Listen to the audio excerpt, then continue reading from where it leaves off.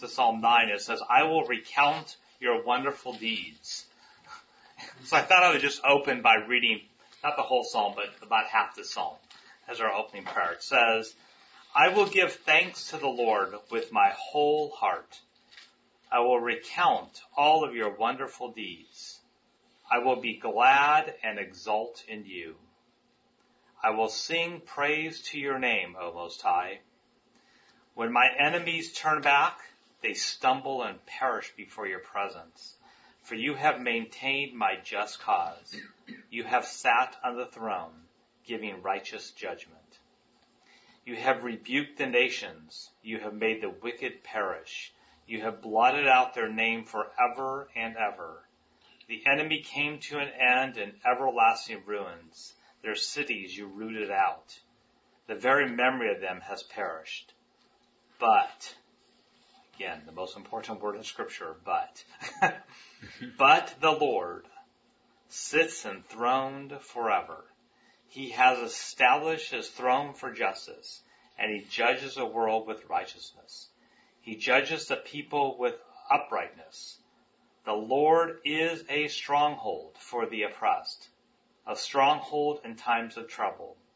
And those who know your name put their trust in you. For you, O Lord, have not forsaken those who seek you. Sing praises to the Lord, who sits enthroned in Zion. And just as what we have just done, as we were sharing among us, tell among the peoples his deeds.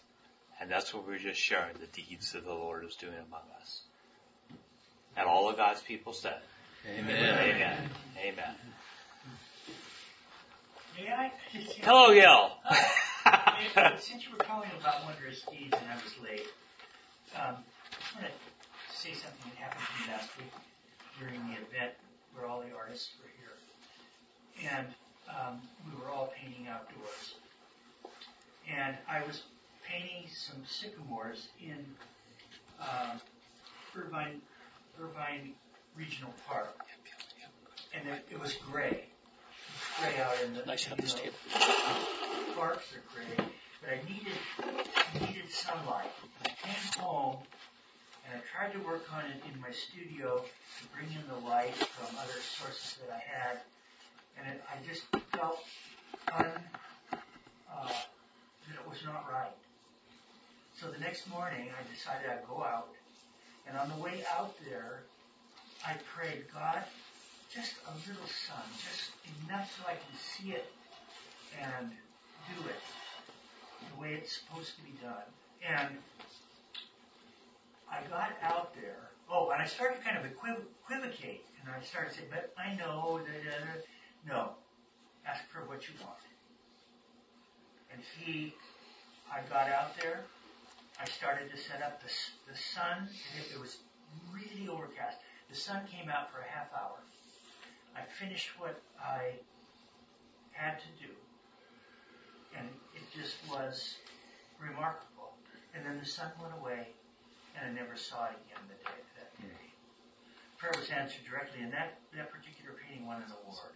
So I just have to say, God showed me in such a little vignette how much He cared about what I was doing, even though it may seem silly. What we do, He cares. Yeah, amen. Thank you, Gil. All right, so we are now in Isaiah 40 through 45. 40 through 55 is the section we're going to be starting to look at. Here's a little bit of the plan. As we learned in Isaiah 8, it says up there, devise a plan, it will fail. Right, so this is just as of this week and next, but who knows what God's going to do. All right. So tonight, what I'd like to do is look at this passage that I gave you as a sort of like a bookmark, which is going to be sort of like that passage of Isaiah 8 up there. It's sort of like that passage Isaiah 6. It's sort of a controlling view, narrative, controlling, I guess, picture, perspective of what we're going to, why we have Isaiah 40 through 55, and what we're going to be looking at in part as we go through Isaiah 40 through 55. Probably one of the most important pieces of Scripture bar none. I mean, when you take a look at how often Isaiah 42:55 is not just quoted in the New Testament, but its influence on Israel, its influence on Jews, its influence even during the time of Jesus, where it was this section, more than any other, that 2/3 of the time, I think 2/3 of all the, when you take a look at the prophets, which is for the Jews, Joshua to Malachi.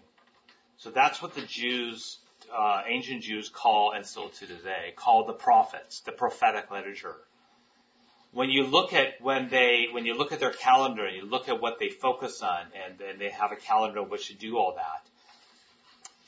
2/3 of what they focus on is found in Isaiah 40, is found in Isaiah. Okay, so of all the prophetic literature, when they go to say, let's talk about that body of Joshua to Malachi, 2/3 of the time they spend is in Isaiah. Within Isaiah, 2/3 of the time they spend is Isaiah 40-55. Okay, so this is has been for the life of ancient Israel, for us as when Jesus came, the New Testament, for us as a church, this is a key passage of Scripture section that we're going to be looking at. So I'm excited to start going through that. And we're going to start going through Isaiah 48 to look at some of this just tonight. And then next week, my hope is we might still can be in 48. If we're not, we're going to then jump, and I'm going to go back to 40, and we're going to take a look a little bit again give a little perspective of the historical perspective, what is going on, because we've done this jump. Okay, and it's all of a sudden, what's the focus of Isaiah 40-55? I mean, we were talking about Ahaz, and then all of a sudden we're like, where are we now? So we'll take a look at that next, and then we'll just start going. So, Charlie. No, I was just going to ask you, is the reason that 40-55 broken out that way is that it's a different book? You know how Psalms has a couple of different... Yeah, I wouldn't say a different book. What I would say is a different section, that there's a big change of jump. Yeah, so section-wise, I guess would be a better way to say that. So when Jesus, quotes Isaiah, wherever he quotes in Isaiah, whether he quotes Isaiah 1 or whether he quotes Isaiah 66 or 50 or 45, he's always saying Isaiah. Okay, so for the Jews also, and for Jesus, it's Isaiah. People then try to break it up. One thing there's a lot of controversy in how it gets broken up, but I will say one thing that's pretty consistent across the board is 40-55 is in itself a large section and a very influential section within that. So in one way you could even call it almost like book 2. Some people might do, yeah. And then 56-66 becomes almost like book 3 if you were to do it that way. It's like Luke Acts. We forget the Luke Acts was one single book. Yeah. Okay. It was one single thing. It's called Luke Acts both because it's broken up by Jesus' resurrection, the cross, but also because the papyri at the time could not hold any more than what you have in Luke and what you have in Acts. You had a papyri for Luke, you had a papyri for Acts. Okay. And today we have our Bibles and we have our iPhones. For all that. All right. Good. Okay. So what I want to do is let's start so if you want to turn to page 262 in this, or your Bible, or you want to look at this, I want to start out by just reading Isaiah 48, 1 through 8, just 1 through 8. And as we read it, I want you to think about the question I'm going to ask you after we're done reading it.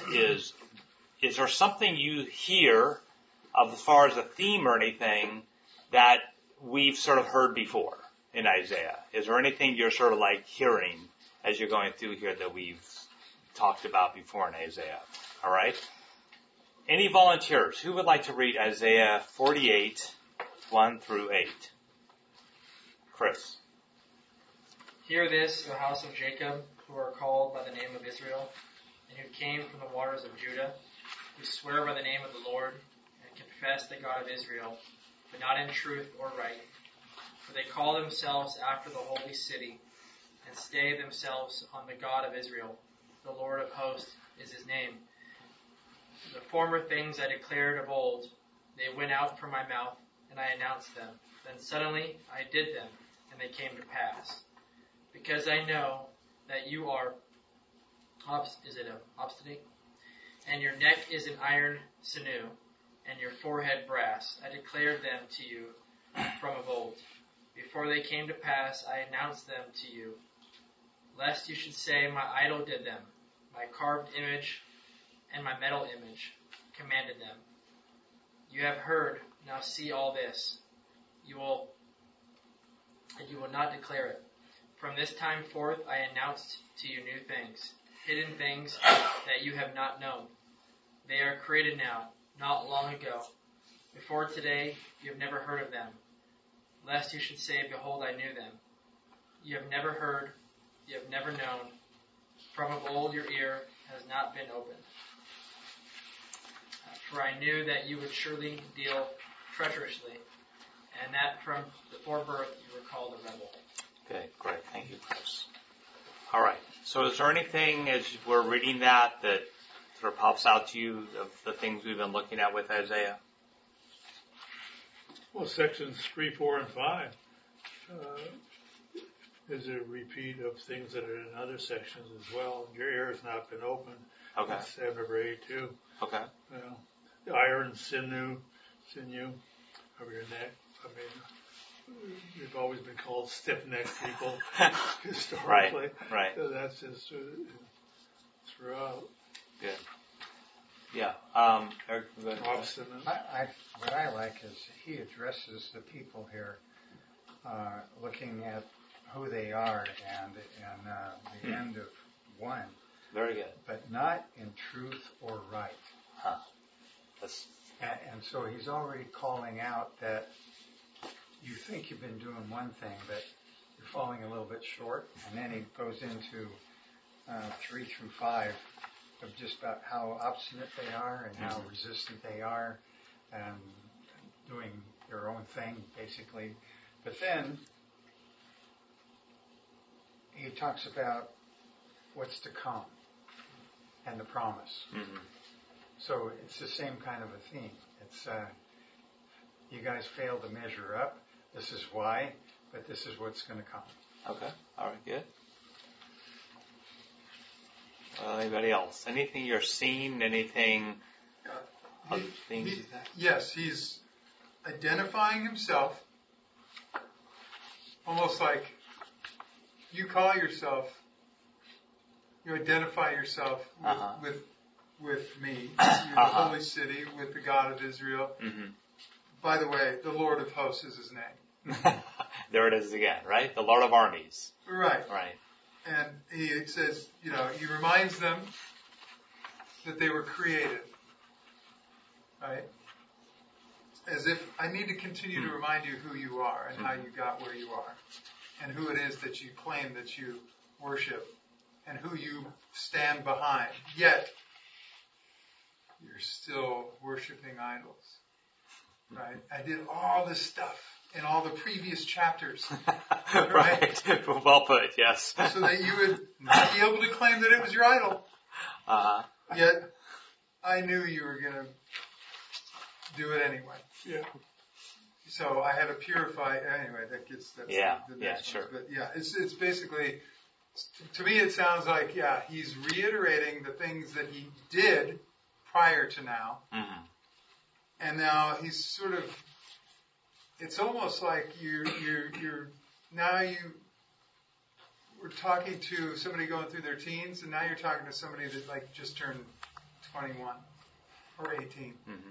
Now I'm dealing with you like a grown up, and I'm just going to tell you how it is. Mm-hmm. Yeah. All right. Okay. Others. Any words that sort of pop out that we've heard before in Isaiah that tend to be sort of key words? Verse 8 takes me back to Isaiah 6,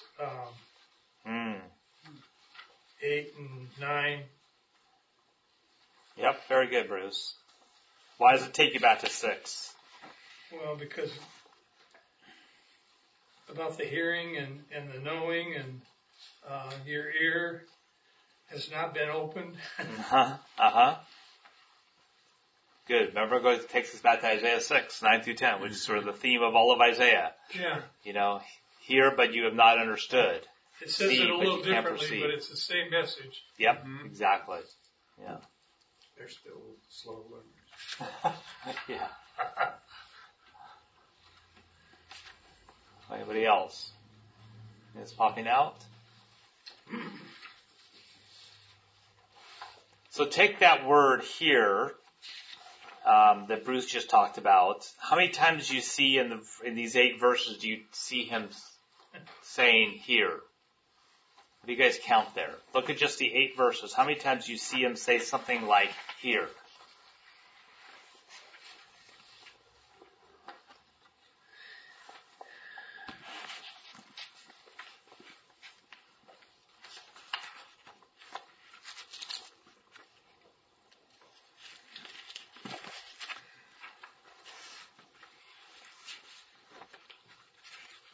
What do you guys count? 4. 4, okay. So you see that, what verses when you count 4? 1. Okay, so if you guys have pens or pencils, go and underline the here, there, and 1. Okay, so we see it in 1. Where do you see it next? And I may have missed something here, but 6. Yep, no, that's good. 7. Uh-huh. And 8. Okay, great. Did you also say that, maybe when it says, I declared, or where it says declared, it's also a similar word? Or Why do you think that, Pete? I think you mentioned it in one of the previous studies that the word for hear is also the word to, proclaim or declare. Right? And so there's a lot of declares. I declared. All right. So maybe. Very, very good. So the word for hear in Hebrew is Shema. Okay, Shema. And that, as we've seen, is a very important word because God says, I'm the God who's created everything. I'm the God who saved you out of Israel. When I talk, I expect you to listen. But as part of that, when that word is used in the Old Testament and the New, but particularly in the Old Testament, Shema, when that word is said, it basically always carries with it the sense that if you hear, you must also obey. They go together, okay? In fact, when the Jews would read and hear Shema, they would go, this is not just something we hear, this is something we obey. So important is that word that the Jews and Orthodox Jews, even today, multiple times during the day, I think it's 6 o'clock in the morning, 9 o'clock, 12, 3, 6, they repeat the Shema. That's what it's called, the Shema. All right, anybody know where the Shema is? Hear, O Lord, hear, O Israel. And where is that? Lord God is one. Yeah, very good. Yeah. So that's in Deuteronomy 6, and that's exactly what Pete just says. Deuteronomy 6:4, and it starts out with Shema. Hear, O Israel, the Lord our God, the Lord is Ahad, which is one. You shall love the Lord your God with all your heart, and with all your soul, and with all your might. That is the Shema. Okay, and obviously that's what Jesus, when it's asked, how do you sum up the law of the prophets? He goes right there. Okay, then he goes to Leviticus. Okay, but he goes right there. And I love what it says right after the Shema. As soon as it ends that, it says in verse 6, and these words that I command you today shall be on your heart. And that's why it's like, where do we want to get the word? We want to get the word in us, in our hearts. All right. Do you know how to, you could read some Hebrew, right? But do you know how to speak it? I used to more than I do now. I can do Shema. I used to know this. Actually, I wish I should go back and learn it again. I was thinking that I used to know the Shema by heart in Hebrew. Where do you learn that? I learned, I don't even like say I learned it because I'm still struggling with it. Yeah. I mean, so my degree is from Fuller Theological Seminary, and when you do an MDiv, you have to do 2 years of a language. Most people choose Greek. I chose Hebrew. And so that's where I can't say I learned it because I don't use it, is my problem. A couple that have a church now in the Bay Area, that I used to work with and went to school with, they took the learning of Hebrew and they go and do tours in Jerusalem and they know how to speak it fluently because they used it all the time. And what's neat about the Hebrew language is there's a whole lot of new words today, that didn't exist back here, but primarily that language that the Jews still speak today of Hebrew is very much the ancient Hebrew you have back in Scripture. A lot of languages, like no one speaks Koine Greek, which is what the New Testament is written in. No one speaks that today, okay? Hebrew, they do, okay? But they had to revive Hebrew, right? Because it was they did. Very good. It wasn't really a spoken language. That's right, they lost that language. What were they speaking? That's right. Well, it was only like an academic thing. Yeah. That was preserved only religiously almost. Weren't they speaking they Aramaic too? Yeah, Aramaic. It was the diaspora. They were in all the other countries. So currently what they speak as Hebrew, it probably sounds a little bit different because they had to kind of recreate it. Right. And so they recreated it in the past 100 years or so. Right. Very good. And it became the national language of Israel and then Yep. Exactly. That's sort of neat. They resurrected with the nation of Israel forming in 1948. So if we learned biblical Hebrew and went to Israel, we'd sound a little weird. Well, but I guess the thing I would say is what's neat is if you learn Hebrew and you learn biblical Hebrew, you can start, it's a huge foundation to start building on to speak the Hebrew that they speak today.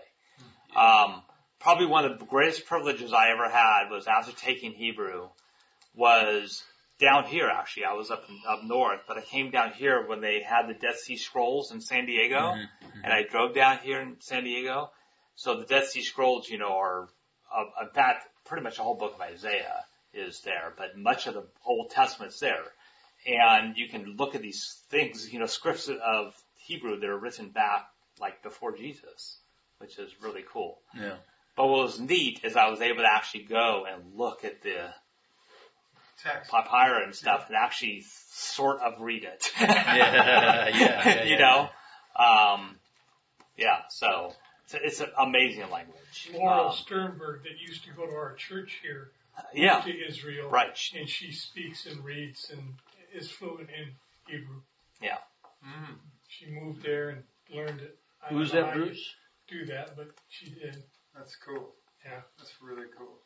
What's her name? Her name is Laurel Sternberg. Yeah. Oh, yeah. We were in a Bible study with her right when she was moving back to Israel. Yeah. Okay. And see, I mean, she's now, because of technology, because of Zoom, she's actually part of Jay's, morning prayer that he does every morning still. She's part of that, I think, pretty much every day. She's on from Israel, which is neat on Zoom. So, yeah.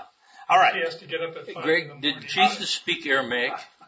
What was his language that he spoke? There's debate about that. He probably spoke everything. He would speak Hebrew and Aramaic. Both. Yeah. But wasn't Aramaic the common language? Aramaic was. Okay. Okay. Hebrew, were the priests. Right, you had the Hebrew, and then you also had Greek. So the Greek language was very well spoken, particularly in northern Israel. Yeah. So Jesus would have, I would say, probably most definitely have known Greek. Yeah. Okay, and but it's one of those debates that people have that we don't really know for we sure. don't entirely know for sure. All powerful, he probably spoke them all. Yeah. Yeah. Including Spanish. Right. Yeah. All right. So, going along with what Pete said, the word Shema, and this is sort of fascinating, is that we just came up with 4 places that it is in verses 1 through 8. But it also is in 3 other places. Okay? Because of what Pete said. Now, it's actually not the declared, but you're close. Okay? It's actually the word announced. So in verse 3, where it says, they went out from my mouth and I announced, he's actually saying, I Shema. Okay. Verse 5 too. Yeah, and verse 5. And the last one is? Verse 6. Verse 6. Very good. Verse 6. From this time forth, I announce to you new things. So, I did a little word search, and what's fascinating is this section of 48, actually 1 through, I think well, I think pretty much the whole Isaiah 48. The word Shema occurs, at least it's one of the places in all of the Old Testament where you see a very concentrated use of the word Shema. Almost, I wanted to say the most, but I did a little study. It's a couple places like in Kings and a couple other places, you see pretty close. But when you look in the Hebrew here, 48, it's here. Okay. Did you notice how declared Yeah. is right in front of announced in all the places where there's announced? Right before that, it's declared. It's like he's double stated. Oh, interesting. I did not notice that. You just said that. I see that now. Yeah. I declare it to you, and then I announced. Huh. And that is. Oh, very. Wow. Very good, Jason. I did not see what's that. the word for declared then? It's interesting. Yeah, it is interesting. It is, come on.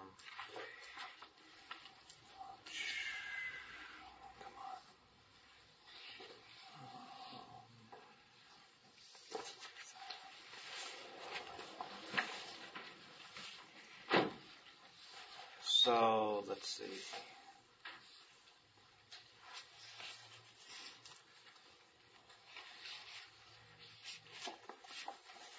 So announced is Shema, declared is Hagad. That's pretty much all I can tell you. But it is a different word. Yeah, it's Hagad. So, alright. Okay, so let's take a look so we see how important that is here. I mean, again, he has to keep saying it over and over again. It's like we say to kids, right? Aren't you listening to me? You know, we're people who, in fact, Bruce and I were talking about that, just, right before we started, which is just how much our world today wants to, what's the whole purpose of social media? To distract our hearing, distract our Shema, and God keeps saying, hear me, hear me, hear me. And I love back to our verse over there, it's hear me only. Hey, listen to me, and how often we are so distracted to hear everything else but God himself. And yet he's given us that privilege of hearing him. So, taking a look at 48, How do you spell Shema? S-H-E-M-A. If you, from the way it's saying it, it would be transliterated S-H-E-M-A. S-H-E-M-A. I was way off. So, really quick, just again, since we have so many people here, why don't we just go around and say our names so we I know a lot of you guys, some of us are new from when the other people were here, so just quickly, go ahead. Ruben. Theo. Chad. Eric. Chris. Peter. Glenn. Jason. Steve. Bruce. John. Bill. Charlie. Gil. Got you. Okay. All right. Just that's good to do that every once in a while so people like the names, right? declared it. I didn't hear you. You need to declare it. That's right. You need to announce it. All right, 48. So the first part of this section, and again, this is almost like, you remember how in Isaiah we started Isaiah 6, and then we went back to Isaiah 1 and became the theme. 48 here is almost like that. 48 is almost like telling us some stuff, and then it's going to really say, you sort of need to know this, and it's going to take, and then we're going to go back to Isaiah 40. All right, because of what it's going to be saying here that we'll see. But notice in Isaiah 48, it says, it starts out in verse 1 and 2. It says, "Hear this, O house of Jacob,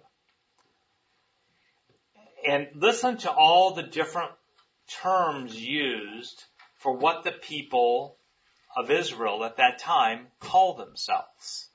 So what do they call themselves?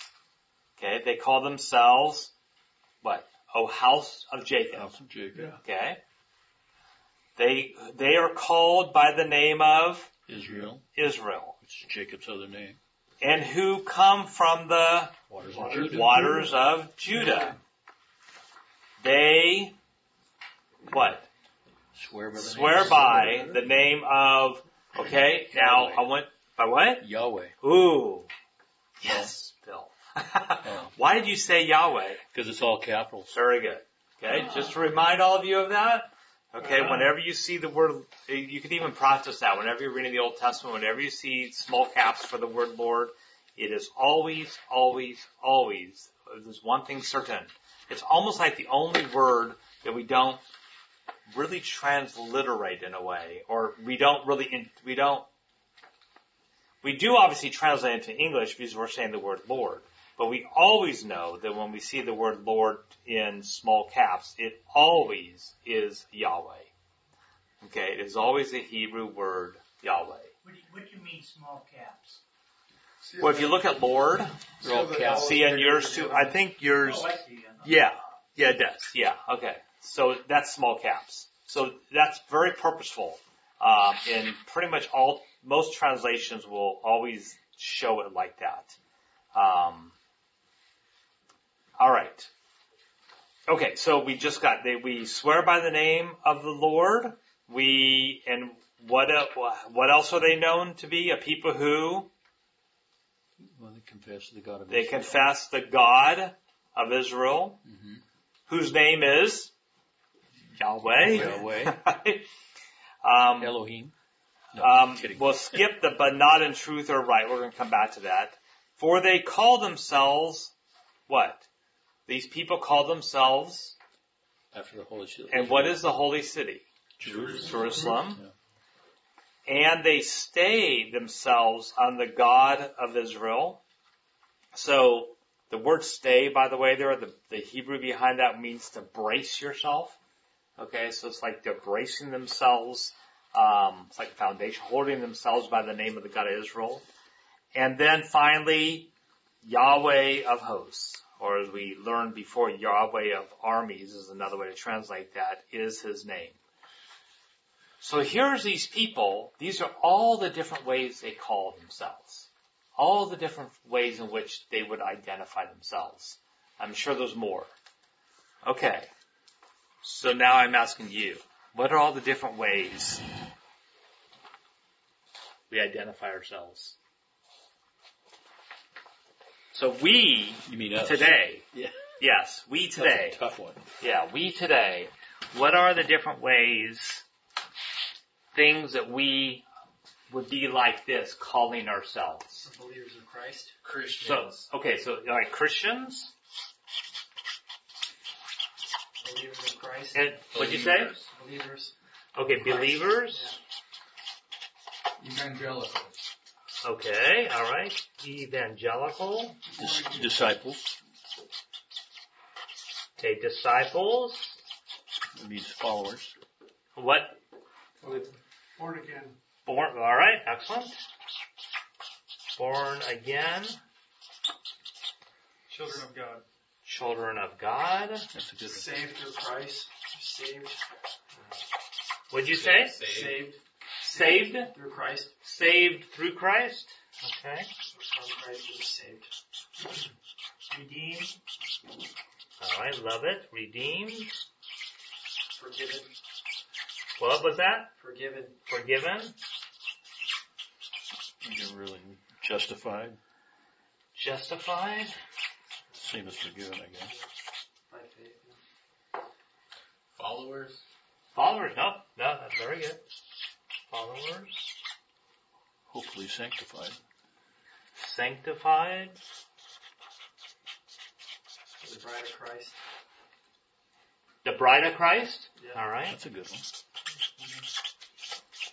And since you just said that, who is the bride of Christ? It's the church. Yeah, the church. Which is We haven't said the word yet. Church. Okay. the body of Christ. Body of Christ. Slipped my mind. Yeah, church. Receivers of the Spirit. Yeah, we got a lot. Receivers of the Spirit. Okay.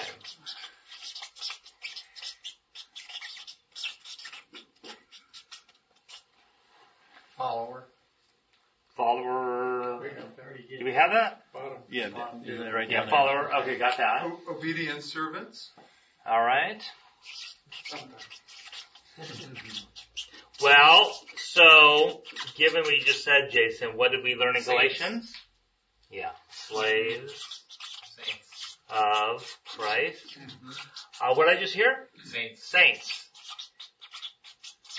Alive in Christ. Alive. Fools for Christ. Fools? Fools. Yeah. Oh, yeah. I haven't heard that one for a while. Fools for Christ? Yes. Of Christ? For Christ. Is that a motorcycle game?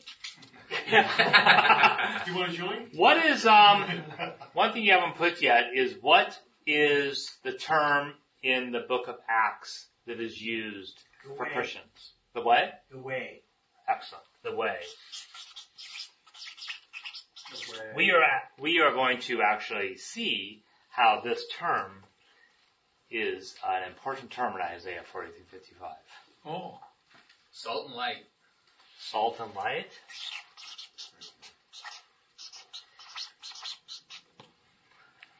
Never heard that one before. Salt and light. Stay salty. Yeah. Salt and light. It's in there. Sheep. Sheep. Did I hear sheep? Yes. Yeah. Sheep. Good old sheep.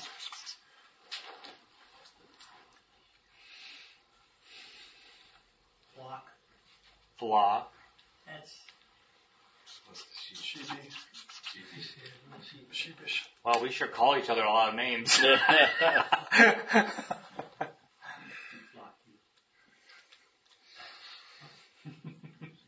Those are the good names.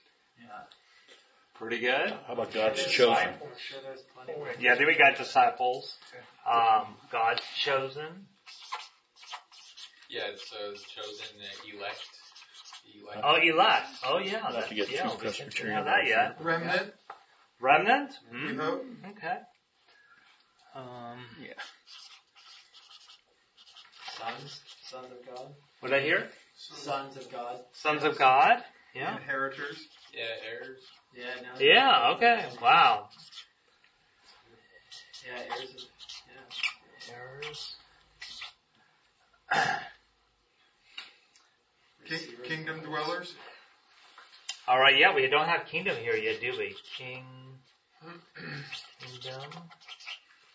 Dwellers? Well, you know. Forgiven. Just one. I think we got forgiven. Okay. Wow, that's good.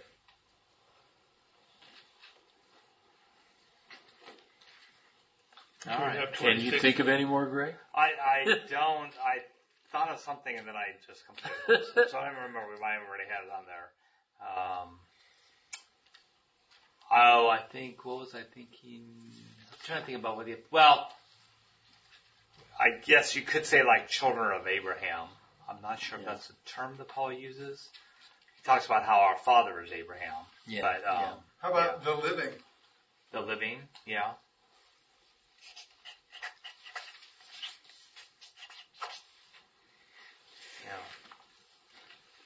Pretty much filled the page. Yeah, that's quite a pretty exhaustive list. 27. 27? Yeah. Wow. I didn't count. 20. Okay, 27 names. So we got these guys beat here. Yeah, we do. There you go. All right, so since we have them beat in the number of names, how are we doing with that phrase that Isaiah just like throws in there that causes us to sort of go, Eric, were you the one that noticed that? Or I think you are, though. Yeah, where it says, but not in truth or right. Right. What do you think it means there? So notice how he goes through and he just sort of like I was gonna have you write down like sinners, you know. sinners. Yeah. Oh, Good. wow, yeah, woo! We forgot about that. Didn't have the link yet. That should be at the top of the list. No, actually, Saved by grace. Yeah. I'm glad to put that one in red. Yeah, there you go. Yeah, it's a red Yeah. one. Sinners. Saved by grace. Saved by grace. Fits with why. Brothers in Christ. Yeah, brothers. Yeah, good. Yep, good old brothers. That's how we got 30. You better put brothers and sisters. Okay. What about new creation from Galatians? Yeah, because I mean, new creation. We call ourselves. Do we call ourselves a new? Well, we do. You are a new creation in Christ. Well, that's like Galatians. Yep. Second Corinthians 5. Yep. 2 Corinthians 5. We Absolutely. would want to be included. Yeah. All right. So, what do you think is going on there? Why do you think Isaiah says, "but not in truth or right"? And the word "right" there is actually the same word as righteousness that's used. Some of the translations will say righteousness there. They were on a path, but they were on their path, not Christ's path. Okay, so they were on the wrong. They were not on the Right. righteousness. They were on the wrong, the wrong path. Okay. If someone said to you, so we listed all these names, and someone said, well, so how are you as these people, how are you not in truth or right today? Not necessarily personally, but more, how would you say the church, how would you, if you were to look at that and go, well, the church or this group of people we call it here, are we in truth and righteousness? Are we off? Through Christ we are. Yeah. That reminded me of another word. Ambassadors. Ambassadors, yeah, that's Because of the another good. question. Ambassadors, yeah. 31.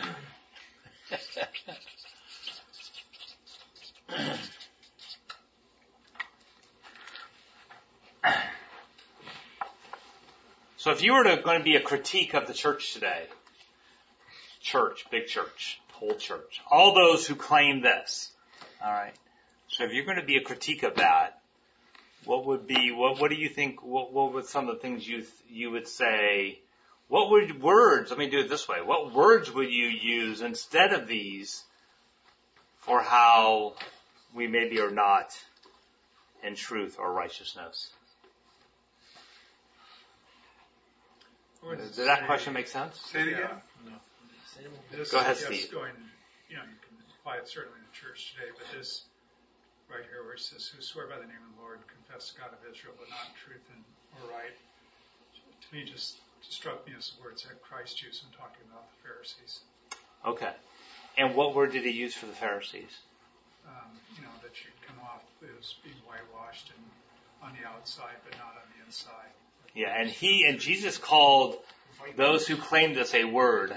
Hypocrites. Hypocrites. Vipers. Brood of vipers. That was John the Yeah, Baptist. no, that's when he I really love got that one. Yeah, he got his head cut off. Yeah. Well, yeah, he was asking for it. And he said in the Sermon on the Mount, don't swear. Yeah. Right? He said, don't swear. Yeah. Yeah. Don't use his name in vain. Hypocritically and, Yeah.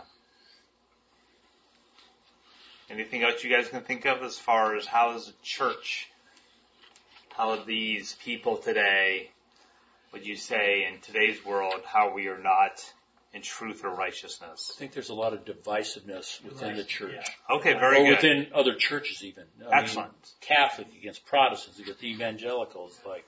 Very good. Division. Yeah. Division. Yeah. Well, he says. And the devil relishes in division. When we can divide and conquer, that's the plan. So we got hypocrisy, we got division. What else comes to your mind? He says why they're not in truth or right. Righteousness. And how are we not? How would you say we are not today? Anything that you see with them that are the same? Certainly. I don't think it now that Christ has come, crucified, we have the opportunity to see and to hear. Right? And fortunately, in the old days, Noah did in spite of everything else, but and Abraham and a few other heroes, but it's knowing them, it's knowing God, it's choosing to have that relationship and be in that reality, in that kingdom. Because you could talk a great game, but if your heart isn't there, if your actions aren't being led by your heart through the Spirit, then your bow is. Yeah. You know, on a good day, I think this is where we want to be. But just like what Jason said, walking with the Spirit and living this, you know, having that relationship with God, you know, etched on our hearts so that we... Yeah, if you're living the Shema, you're good to go. Yeah. But do we do that? Yeah, right. Which is just a constant every minute of the day, second of the day. Every now. day. Am I doing it now? We trust in the world too much instead of the Word. We trust in what? In the world. Yeah. What are you going to say, Eric? It kind of goes back to some of the points Jeff has made in his sermons. And there's a couple sayings that I know that kind of pull this all together. One of them goes like this: integrity requires consistency in both your public and private life. Test yourself by asking, will my private life withstand public scrutiny? And so rather than public scrutiny, perhaps it's the Lord's scrutiny that we need to be concerned about. And there's another one that goes like this: it is difficult to resist evil, because choosing the right path often calls for personal sacrifices, which we are unwilling to make. Nevertheless, always choose the right path. And it's those things that Jason's talking about, dying to self. It's those things that we keep hanging on to, that Jeff alluded to, that is the ultimate dying to self, where we can have integrity in our relationship with Christ. Well put. And I notice that you have, and I love Eric's, he has that in him, doesn't he?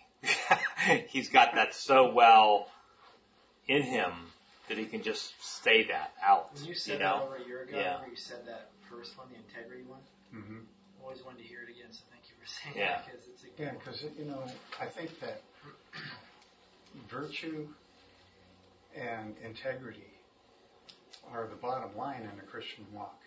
If you don't have that, then you're living a duplicitous life. Right. And it's you're cheating yourself, but you're also cheating your relationship with Christ. So it's one foot in the world and one foot with God, and I'll take the good from either one of them and keep on going down the road. And that's not what we're talking about here. We're talking about being sold out. And I think, and I think that's when he says they're not in truth or righteousness. Right. That righteousness means not in a right relationship with God. Right. Might look like on the outside, like you just said, but not when you when no one's looking. What do you do when no one's around? Eric, could you read those again? Those two. Which one do you want? The two that you read. That integrity requires consistency in both your public and private life. Test yourself by asking, will my private life withstand public scrutiny? And it's very powerful. It's just a few words, but it flushes everything out. Right. I mean, to me, that seems like that's something you have inside of you. It's like driving down the highway. You know, we all don't even make it. You know, we're constantly doing these little corrections to make sure we stay straight. And it's like you have that inside of you. It's like that's why we're to have the word of Christ dwell in us richly. It says, teaching and admonishing one another in Colossians 3:16, and Paul says, stay in step with the Spirit. It's like keeps you driving down that highway. You keep keeping that word in you. Keep saying that, and it's like when you go off of the whoops, I can't do that. Whoops, I can't do that. You know. So, thank you, Aaron. That was really good. All right. So let's move on to verse 3, because now what's neat about here is that this is a place where God reveals within His Word why we have the Word. Okay? I mean, one of the main reasons we have Isaiah, one of the main reasons why did God give us all this? Okay? Why didn't we just have Genesis? Or why didn't we just have the Ten Commandments? Or why didn't we just have the Sermon on the Mount? Why do we need all this? Okay? And particularly in Isaiah, you know, why did we need to have all this stuff beforehand? Okay? And Isaiah is going to make a distinction between all this stuff beforehand and all this stuff after, which is sort of interesting, okay, as to what he's going to say about that. So notice what he says. He says in verse 3, the former things I declared of old, they went out from my mouth, and I shamad them, I announced them. Then suddenly I did them, and they came to pass.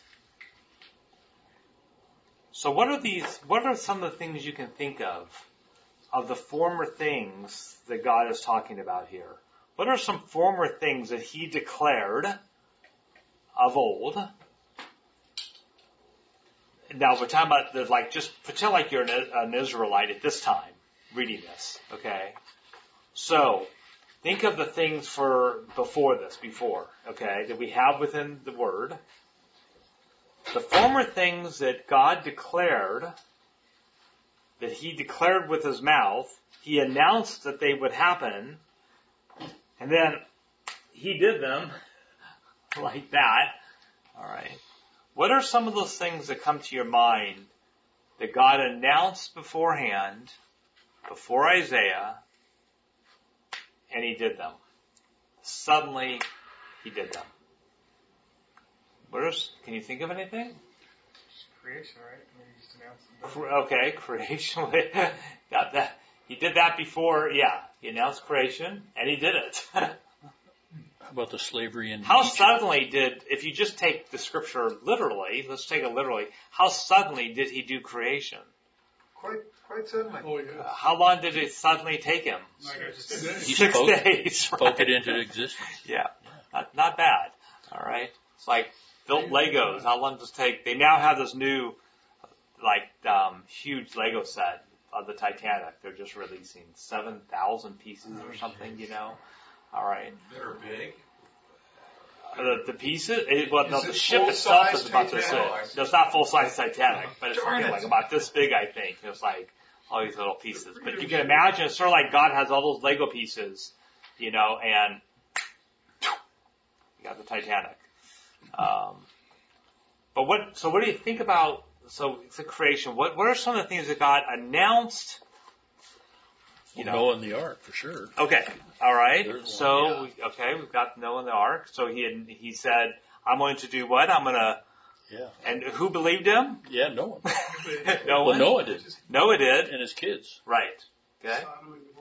Sodom and Gomorrah. His kids didn't necessarily believe him. They just obeyed Yeah. their father. And think about the word suddenly here. Because God said He's going to do something. You didn't know when He was going to do it. And then notice how He works. It happens suddenly. All right. Like a thief in the night. Yeah, like a thief in the night. Exactly. Okay, so we got the flood.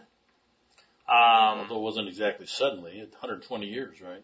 Yeah, but it came pretty It came suddenly. pretty suddenly, yeah. He said he was going to do it.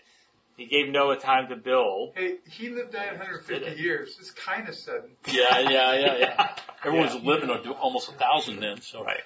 Okay, so what else? What other events did God say He's going to do, and then He did them? Abraham and his wife, Sarah. All right. They had Isaac. Okay, there's another one. Good one. Right. That's excellent. Okay. They're like 70 years old or whatever, and you're going to have a kid, and yeah, right, God. She's laughing about it. Yeah.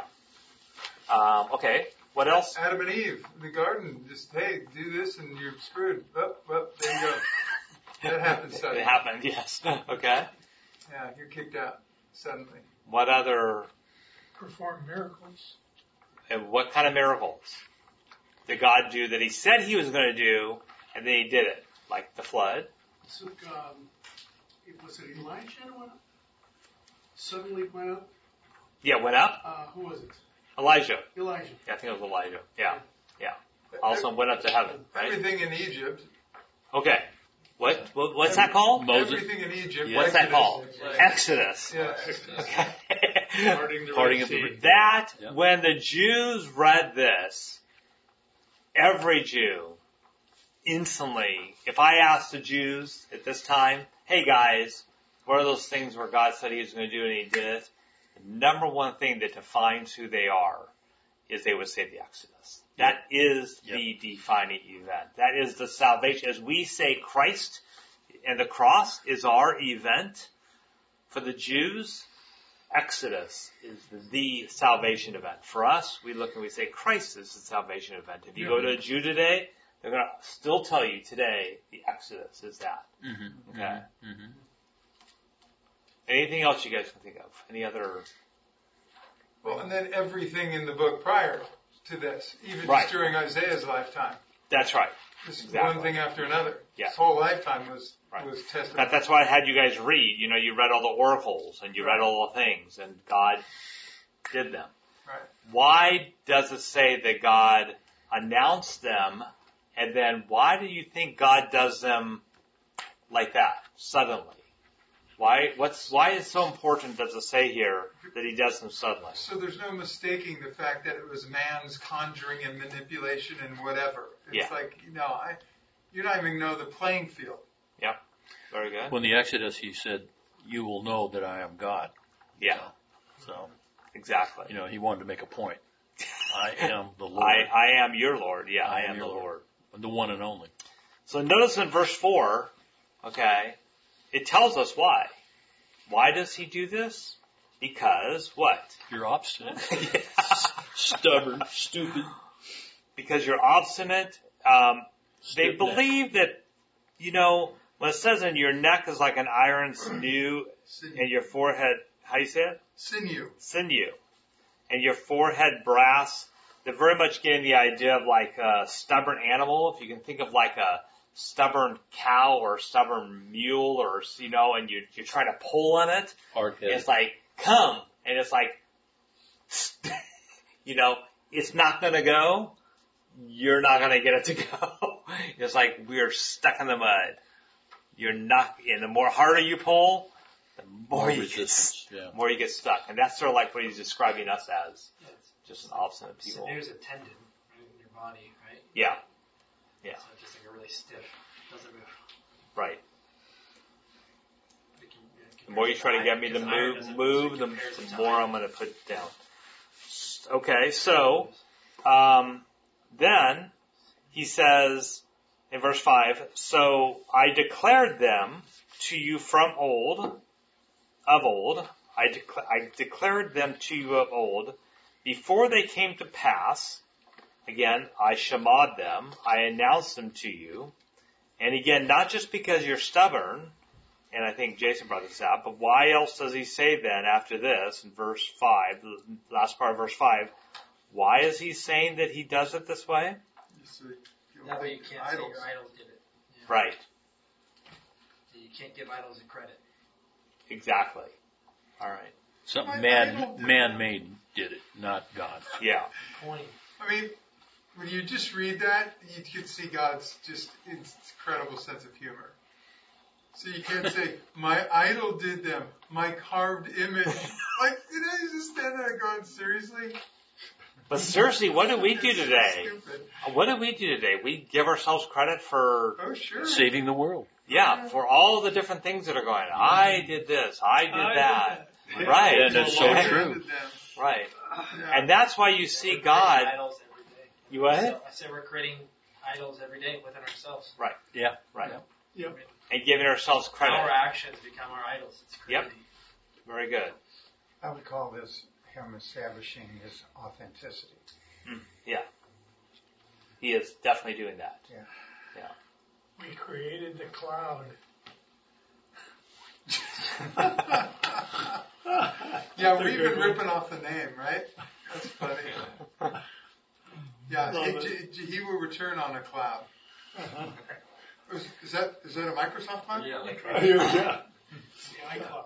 So, what do we call iCloud. what do we call the things that God says He's going to do before He does them, and then He does them? What do we call it? Prophecy. Prophecy. Yeah. Okay. So I want you to think about the purpose of prophecy. Okay.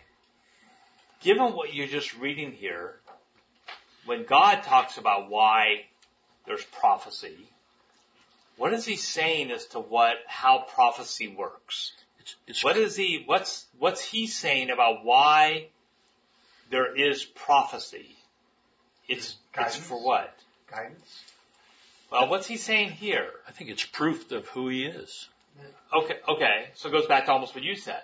It's integrity, authenticity. It's to prove who He is. He's the Lord of So hosts. prophecy is to prove who God is. To bring us closer to Him, ultimately. Okay. Because even today, with all of our technology, we can't predict the weather, a few days in advance because of chaos theory. Right. And Well, you so, can, just like be yeah, correct. not accurately. Right. Yeah. So even today, this is, I think, extremely good proof that our beliefs are true. Yeah, It's exactly. testable. Mm-hmm. It's a way to get us So to you can believe. look historically and figure out if these things are true. These things that we're reading today, are they true? Right. And if they're true, there's no other answer besides the fact that, yes, this is God. Right? Because there's no other explanation. There's no natural explanation you can give for how you can predict things this accurately. So when you hear, I'll sort of put this in quotes, when you hear people today, there's many people out there on YouTube, for example, or people out there in the Christian arena that call themselves prophets. Okay? And there are. Many of you might listen to some of them, okay, who actually, say that they're prophets. When they use that word, what are they meaning? How do we usually, when we think of the word, oh, you're a prophet, that means we expect that person to what? Predict the future. To predict the future. Yeah. Exactly. All right? But what is God saying a prophet is here? Is the point of prophecy here to predict the future? No. No. It's to demonstrate that I'm God. Yeah. Right. Yeah. Exactly. So if you look at people who claim to be prophets today, many of them are saying, I'm going to prophesize and tell you that this is going to happen in the future. All right? Forget about whether they're right or wrong or not. The point is what they're trying to do is get people to listen to them, to have a focus of, what's going to happen to me in the future? All right? Where when you look at here, the point of prophecy is not to tell you so you can know what's going to happen in the future. That's not the whole reason for prophecy in the Bible. The whole reason is right here. It is so you know that God is the one who said, I'm going to do it, and He did it. He's in control. And we can give no credit to anybody else but God. Right. If you find someone today you're listening to that's saying, I can tell you what's going to happen in the future, whose focus are they putting themselves in? The focus is not on God. The focus is on Themselves. Them. That's right. They're saying, I heard from God, and He told me, okay? And we idolize that person and go, so-and-so did this, and we believe Right. it. And so we end up doing exactly what they're doing here. Right. Now that being said, though, Yes. God can share things with you that may or may not happen at some point, or give you some insight into whatever. But it's not. But how is For that your different glory. than what you have here? This is What's the difference between that and what we have here? And maybe there's nothing different in that. If the intention is maybe, I've had situations where God has told me things, right? In order that I knew that He was God. Okay. All right. Right. For your own personal relationship with God. Yes. Right. And or even sometimes just to give me throw me a bone, just to satisfy me, and then see that it, and then okay, right, yeah, and or just to calm me down, or this or that, there are different ways of doing that. But yeah, it was for God's glory. Yeah. I mean, go ahead. I was just going to say, I think, at least for me, it's like, I think God's intention maybe through His prophecies is to strengthen our faith. Yeah. It might be one of the main things, because it's through faith that we're saved. And, God, just a few things I read in the Bible that just, especially in Daniel, how all those, the statue and how all that came to pass, I think is pretty amazing. And it makes me think that this is the Word of God. And Right. It strengthens my faith. Yeah. Yeah. As it should, right? That's Right. the point. Yeah. Well, global warming is going to kill us all anyway, so. Yeah. Yeah, but God will be in control of it. The days weren't cut short. Yeah. I mean, and you just think I think we did this before a couple months ago, but, even, all the times people are saying things like, oh, I'm going to tell you Jesus is going to come tomorrow, or He's going to come in 2 weeks, or He's going to come on October 25th at 3 p.m.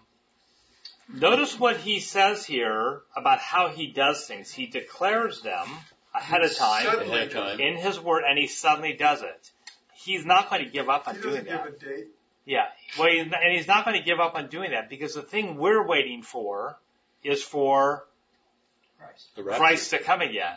Okay? The rapture. And in Matthew 24, okay, and then even in Revelation, we're given all these different things, but we're given in Matthew 24, Jesus says, all these things are going to be happening, and He calls them birth pangs. He does not call them the sign of Him coming. He calls them all birth pangs, which are all the things that have been going on in the world. Mm-hmm. They're going now, that went on 1,000 years ago, they've been going on earthquakes and famines and nations against nations and diseases and all that stuff, okay? Everything we can think of. So He says that all in 24. Yep. And then what does He do? He then says, He uses a word which is basically the same word. He uses a word in 24:29. I think is that one the word? Yes. 24:29. He says, when is He going to come? Immediately. Immediately. Yeah. Suddenly. Least expected. Like that. Bye-bye. There's not going to be like, oh, wow, look at all these earthquakes that just happened, or look that this nation did this, or look that this is happening, and all of us, and that's the sign. All be ready because Jesus is coming again. No, those are the birth pangs that have been going on for 2,000 years. When He comes, He says it's going to come like a thief in the night. It's going to come suddenly. All right? And why does God do them suddenly? So we know that He is God. It's just like what you guys are saying. So you see, He, in a lot of ways, in here in Isaiah, He's answering, why did I just tell you all this? Okay? Why did I give all this stuff to you in the Old Testament? Why do you have this today? Why do we read it today? It's like what you said, is for us to say, how do we want to be confident that God is who He says He is? He has given us literally everything we need to know that God is who He is. He is a God. This was so different about the Christian religion. He is a God who has worked through history. If you look at other religions, they don't talk about working in history. They can go back and people have memories of it. Hinduism is just as like we're all reincarnating ourselves like this over and over again. Okay, I think Dramamine just thinking about all the different reincarnations. Okay, I mean, we have a God who has worked in history to be able to say what Eric declared that he continues to do, which is integrity. I am who I say I am. And when I say it's going to be done, it has always been, and I will always do it in my way, suddenly, so you can never claim it was something else. That is such a simple, yet that is just an awesome point in terms of a differential. Yep, very profound. That is so profound in that, hey, God's a real God. God's the auto mechanic of gods, right? He's the God because he's tangible. Yeah. Everyone else is out there, maybe, sort of, really? No, not at all, in fact. Yeah. That's what's so awesome about our faith. Right. Is that we can say we have a God who, when he says he's going to do something, he does it. Yeah. And it's actually, historically referenced. Yeah. Yeah. Yeah. Yep, have faith. I think it's up to us not to equivocate, not to doubt it, not to just to go forward with it. Yep. A fierce loyalty. All right, so I'm going to end, and we'll end with just looking at 6 through 8, and then we'll pick back up next week. But take a look at 6 through 8, because this is why I'm taking you to Isaiah 48, is because in 48, when he's talking about all these things he's done in the past, when Isaiah's telling God's telling through Isaiah, the people, hey, all these things I did in, the Old Testament, all the things I did in Isaiah, 1 through 39, okay, I told you they were going to happen. You read all those oracles, and they happened suddenly. But now what Isaiah says is something pretty shocking, because he now says in verse 6, you have heard, now see all this. And I want to just note here, that word see there, all this, it is actually the same word used for vision when Isaiah says that he had a vision from the Lord. It's not just seeing with your eyes. It's like the vision like Isaiah had. You have heard, now see all this. And will you not declare it? From this time forth, so from Isaiah, in essence, Isaiah 40, I'm going to tell you new things that are going to happen, hidden things that you have not known. They are created now, not long ago. Before today, you have never heard of them, lest you should say, behold, I knew them. You have never heard, you have never known, from of old your ears have not been opened. For I knew that you would surely deal treacherously, and that from birth you were called a rebel. So what's happening now in Isaiah is all of a sudden Isaiah breaks forth and says, now in Isaiah 40 through 55, I guess you can go to 66, I'm now going to do something new. I'm now going to tell you new things you've never known before. Never heard of before. Listen up. Listen up. Okay? And that's what he's going to do as we go through Isaiah 40. Is these are things God's never said before and done this way before. And we know, obviously, one huge part of what he's going to be talking about, which is Jesus. Jason, you bring it up all the time. What's Isaiah pointing to? Who? Christ. Right. You guys all said too, okay? He does a lot, all right? He does. And that's we're going to see that. Before birth you were called a rebel. What does that mean? I don't know. Oh. That's a good question. I'll try to look into that this week. I don't know, actually. Okay. Yeah. Good question. Before you formed me in my mother's womb, you knew me. Yeah. That's what David said. But yeah. Probably something like that. Your the original sin. Yeah. Anyway, so that's what we're going to be doing now. Is from this point on, we're now going to be hearing new things that God's going to start doing in Isaiah 40 that we ultimately know is going to be fulfilled. All right. Father, we just thank you for this night. I just thank you for just all these guys who faithfully have come to Shema your word. Shema your logos. Because you are the Yahweh. You are the Lord of armies. You are our Savior. You are our high priest who sits at the right hand of God.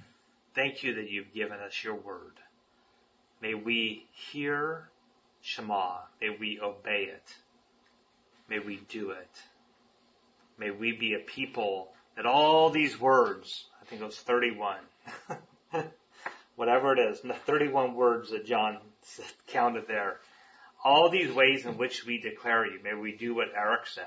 May we be a people with integrity, ones who live our lives using these words in which we declare of you, that the integrity of our lives is seen through the Lord that you are, that we proclaim, that we follow, that we hear and obey. Bless us tonight, Lord. Watch over us. Protect us. In Jesus' name. Amen. Amen.